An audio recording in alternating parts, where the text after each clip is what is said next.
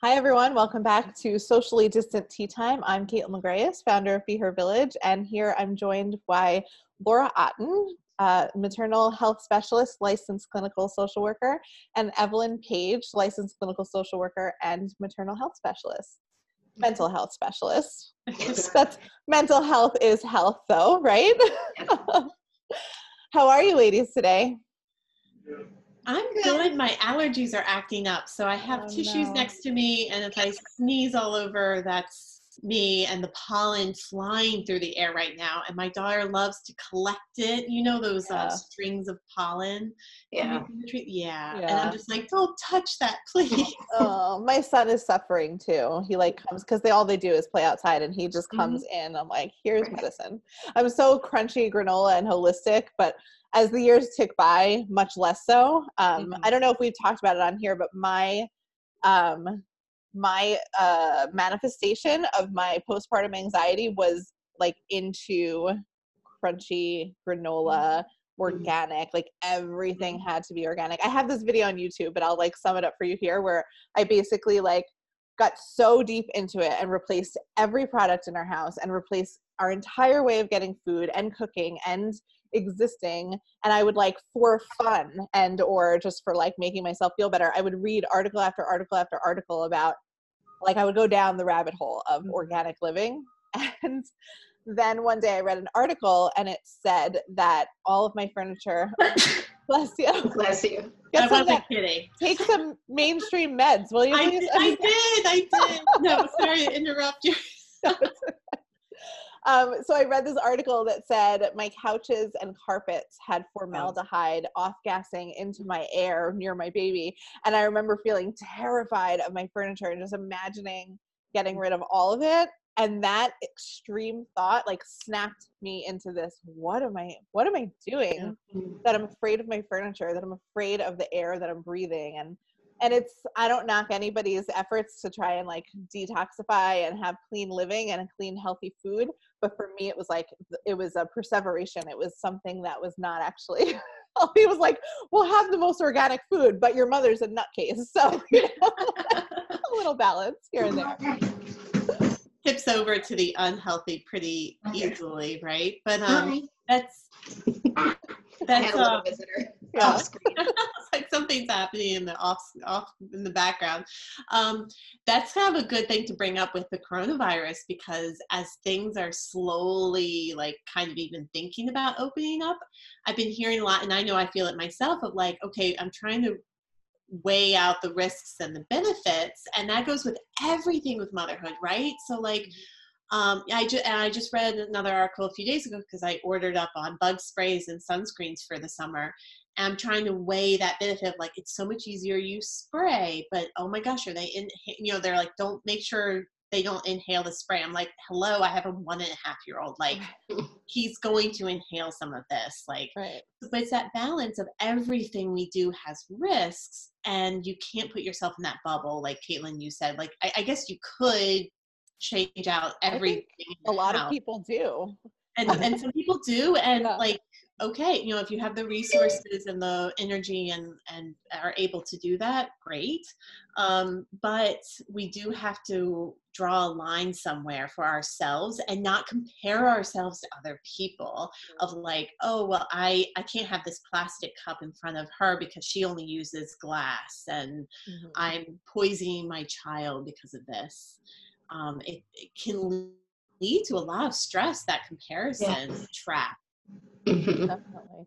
And it's hard, I think, too, because it feels like there's such a culture of moms who identify with trying to detoxify and trying to have healthy living. And I think it's a really normal thing to kind of, before kids, you just eat what you want to, there's definitely people into health before kids, but there's something about getting pregnant, growing a baby, and trying to keep your baby healthy that leads people into clean food and clean living. So there is a culture, and there's a whole bunch of people, if you're into that support it. And so it's not oh, this behavior is bad and this behavior is good. This behavior means you're suffering from postpartum anxiety. This behavior means you're not. It's more of a spectrum. It can mean, for me, it was totally a manifestation of the anxiety, but I couldn't see it until I was about to throw my couches out.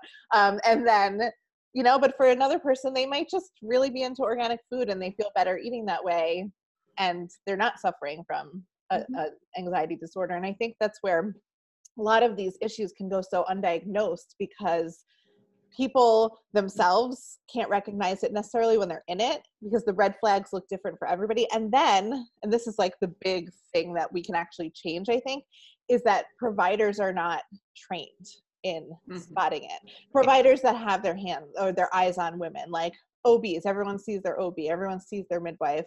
You know, not everybody has, and this is why we're doing this, not everybody has maternal mental health specialists being like, well, this could be, you know, if you're scrubbing your hands until they're raw, like, yeah, you're preventing coronavirus, but also what is your actual risk, you know, and how is that balancing in your life? Yeah. Right. Hard. Yeah, I think a lot of it, I think like Laura was saying, was kind of evaluating the risks that feel that are okay for you, for your family, but then without it also kind of driving you nuts, honestly. Like if it's starting to become so much of a burden, you know, you kind of reevaluate it. Like you said, Caitlin, when you were about to throw out your couches, like, oh, this might be too much. Ooh, maybe you know, I thought past the point of no return. Maybe, but I'm glad, Caitlin, you said it of that's not what the woman's usually saying to herself. And Evelyn, I know you agree with me. By the time they get to us, they have some sort of understanding. I wish I could get to them months beforehand, because the narrative that they're hearing in their head is, I'm being a good mother by doing this. I'm a bad mother if I don't do this, or I'm a bad mother because I'm doing this other thing. And other people, other moms are doing it so much better than I am. Other moms don't feel this way. So it's not related in their minds to their mental health. It's related to whether or not they're a good mom or being responsible. And I even when they get to me, there is still some of that I have to work on, of that guilt. Other moms don't feel this way, or if I really loved my baby, I would do it this way. And changing that narrative is really tough. But I do think of all the moms out there who just think that they're being bad moms, and it's like, no, you just have anxiety, or you just have depression, and you're actually doing a great job. And I don't know. I mean, it's almost just really nice when I kind of get a pregnant mom. And before she has the baby, and maybe like some of that anxiety is starting to come up, but then we have some time to kind of work on it and have a plan, so that and sort of work on what the expectations might be, you know, so that there's not this you know, that exactly that narrative, like you said, Laura, of like, you know, I have to do it this way, or this is the right way, you know, but kind of knowing that there's a whole range of things that could be okay for you. And you know, and becoming a little bit okay with the uncertainty of what postpartum is going to look like, you know, because things might, you know, you might have a plan, and even if you have, you know, the supports and everything you need, it might look just really different once baby comes home, and once baby's here, and kind of being flexible.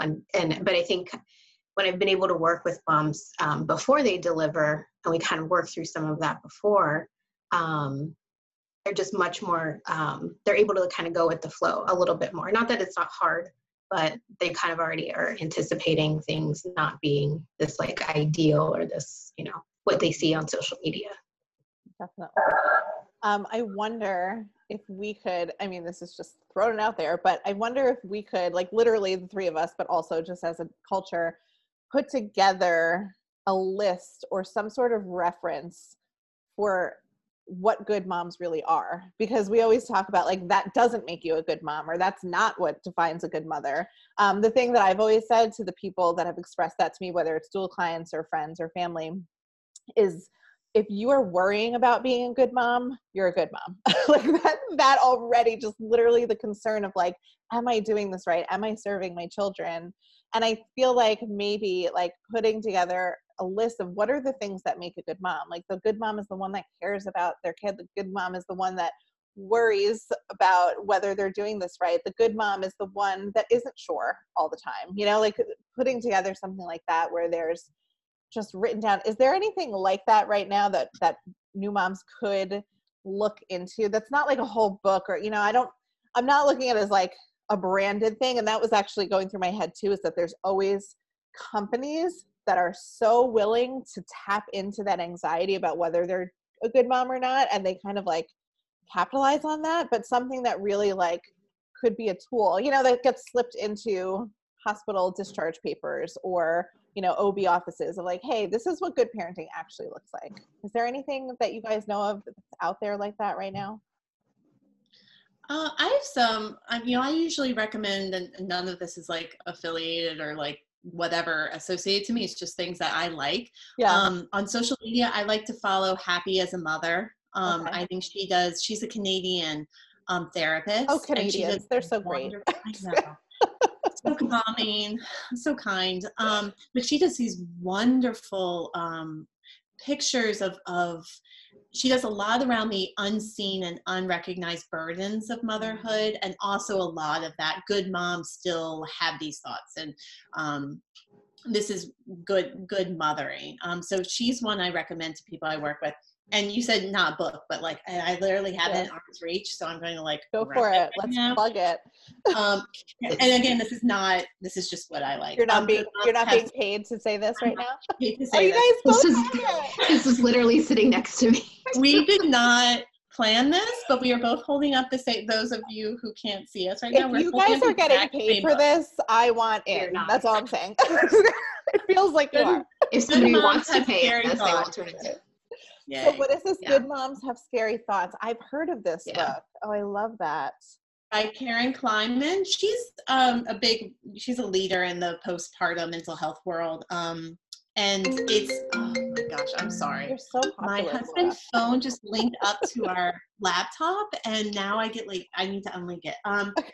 It's wonderful. It's illustrated and it's interactive. You can see just as I flip through it, the illustrations. But it really covers everything. And like I tell the people I work with, you'll find yourself in this book. You'll flip to a page and you'll be like, oh, that's me. And you don't have to read it in order. Like you could literally just open it up and read that page. Something a pregnant person could read and get something out of before the baby. Yes. Yes. Absolutely. And it does a lot of just small, very manageable, bite-sized mental health exercises. Like write down, where you feel it in your body when you have anxiety, or just like, here are 3 coping strategies to try. Great for, moms who don't have a lot of sleep and are completely exhausted. Like Evelyn said, flip open to any page. Right. He's another great account to follow on social media as well. So I recommend that. So someone has done this already. We don't have to do this. This is good. We don't have to do this. Thank God. Because motherhood, because she has in there, like, being a good mom, you're going to have thoughts of missing my old life and looking at your baby sometimes and wondering, what on earth was I thinking? Oh, you're like describing my entire experience with all 3 of them. Except for the second one. After my daughter, I'm like, I will never sleep again. Like, what was I thinking? I need to go warn all the women who don't have children not to have children because they'll never sleep again. Yeah. Obviously, I was sleep deprived. And spoiler alert, I did sleep again.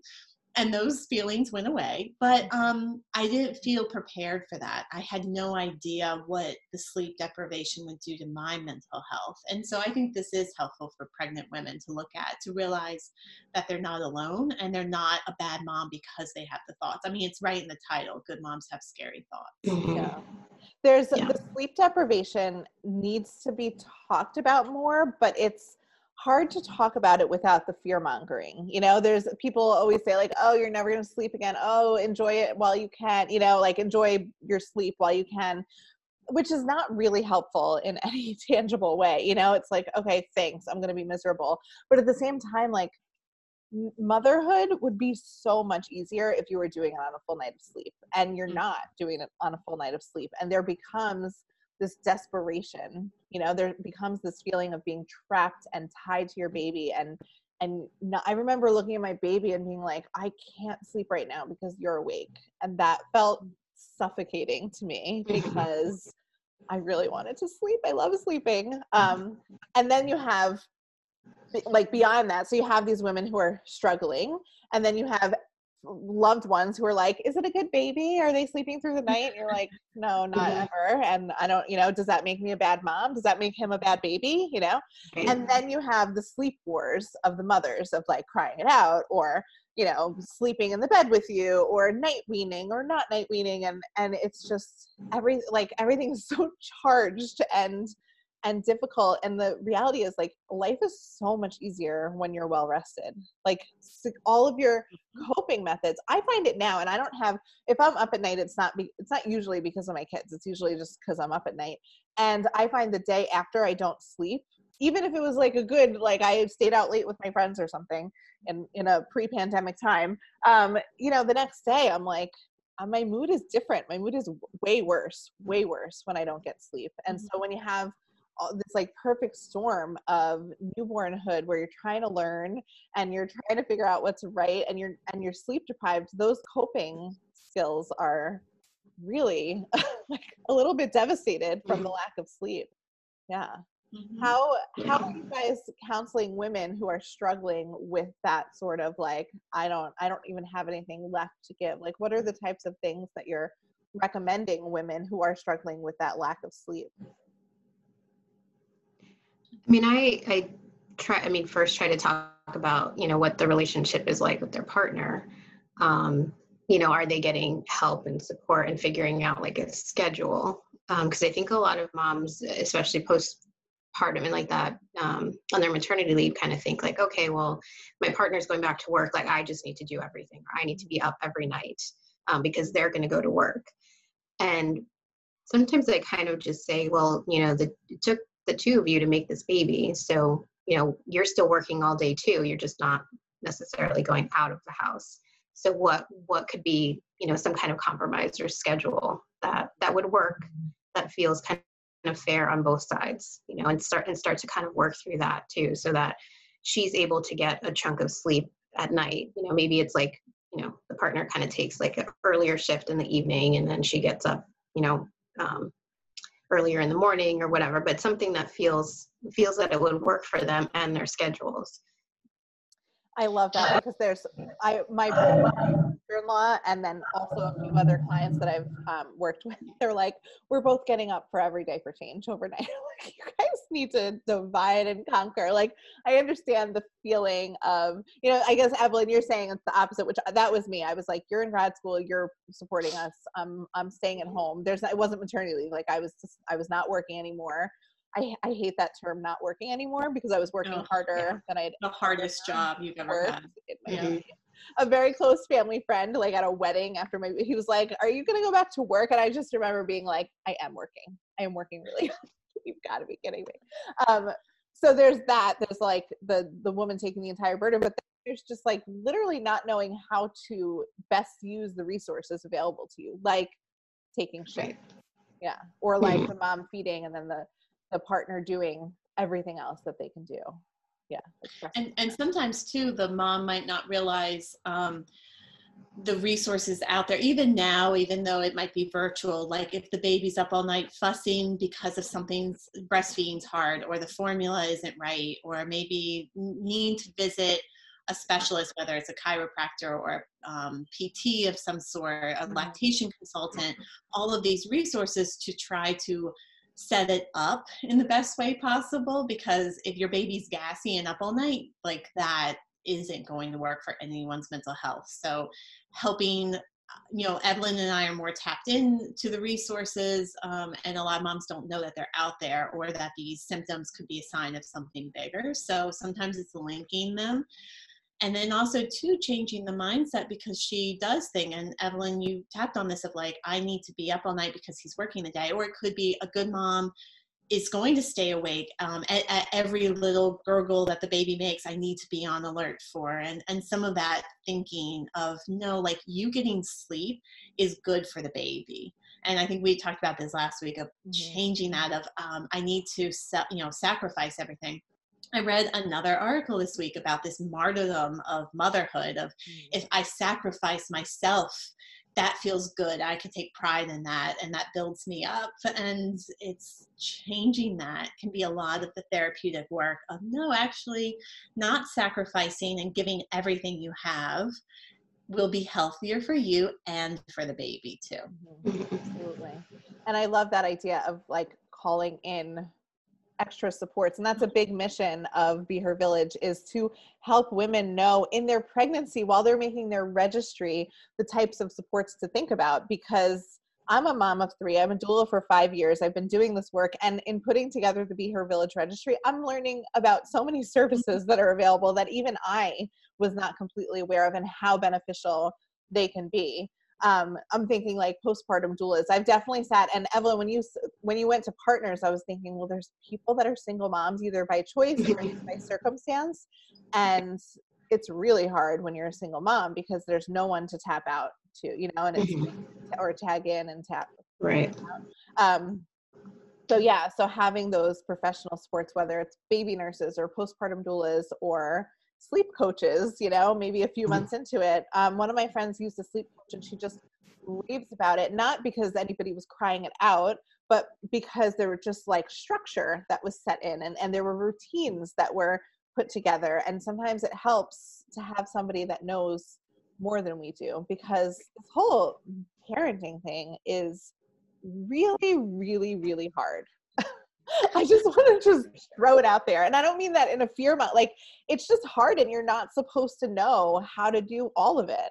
My husband and I, our background is in special education and behavior. So we trained and worked in classrooms. He still does it. I did it for 5 years. That's where we met.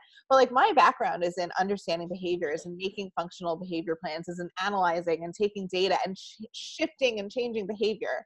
Does that mean that the two of us have any idea what we're doing with our 3 kids? Like we do. We have a general idea of behavior, and we're lucky that we have that. We're lucky that we work together in that way. But I look at, friends of mine, I'm just like, how is anyone supposed to know how to shape the behavior of a small, tiny, adorable, needy human who's like actively trying to manipulate you?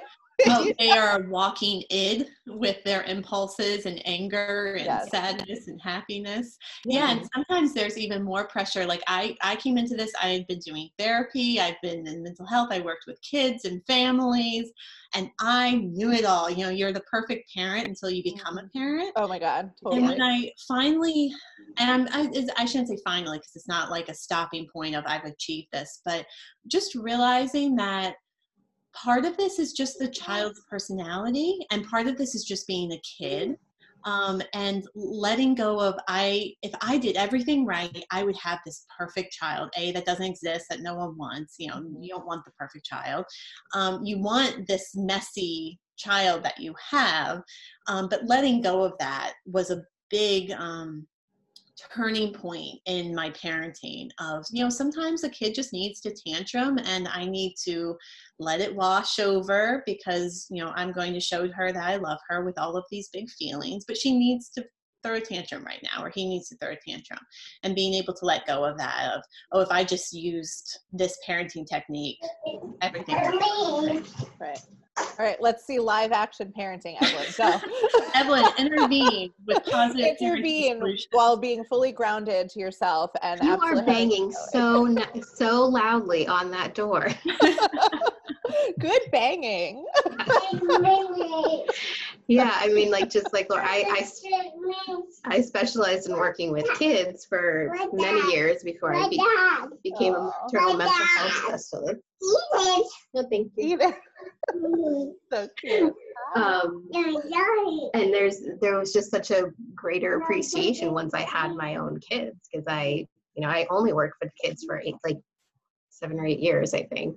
And it's different. It was kids that had dealt with trauma, but you have, like you said, Caitlin, I had all of this background on child development, and it's also just so crazy to see both of my kids, and they're so different, and what works with one does not work with the other, and so you just have this flexibility, but it doesn't mean that it's easy for me. It's not oh, well, I'll just do this, and this is this parenting technique that I'll pull. I have those resources, but it's a lot of trial and error, kind of figuring out what works for each of them. So absolutely. And I think that there's also something different about, for me, I was a teacher, and so I was there for certain periods of the day, and then they went on the bus and I went home to my apartment where I was single and alone, and it was so good. And and as a parent, like, yeah, it's easy to segment, as a professional, I'm sorry, it's easy to segment, like, well, for this 45-minute session I can really target in. But when you're a parent and you've got all the things that you're carrying around, like your exhaustion and your bills and your ambitions and your relationships and your everything, then to just be 24 hours a day trying to take and try to respond to something, it's really different from being a professional. So regardless of our training and background, I feel like every single parent is kind of in the same boat of trying to do the best that we can. Mm-hmm. And we all have our moments, and being able to forgive yourself of those moments and incorporate it as I'm a good mom with these moments, because we've all had them where we've lost our temper, or we've gotten upset, we've done a parenting that we wish we hadn't done.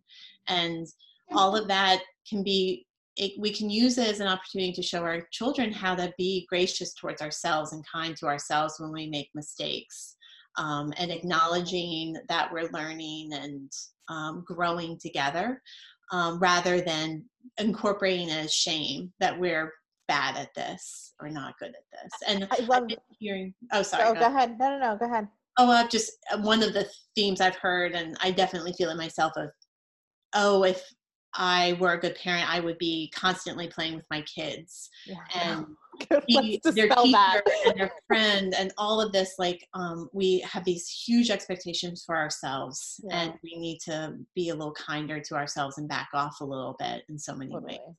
Yeah, it's that mother myth that we kind of hear a lot, that you should just love every moment of being a mother, and it should just be happy and you're glowing constantly. And, I feel like that's so damaging for moms, because that's the expectation, and it's not reality.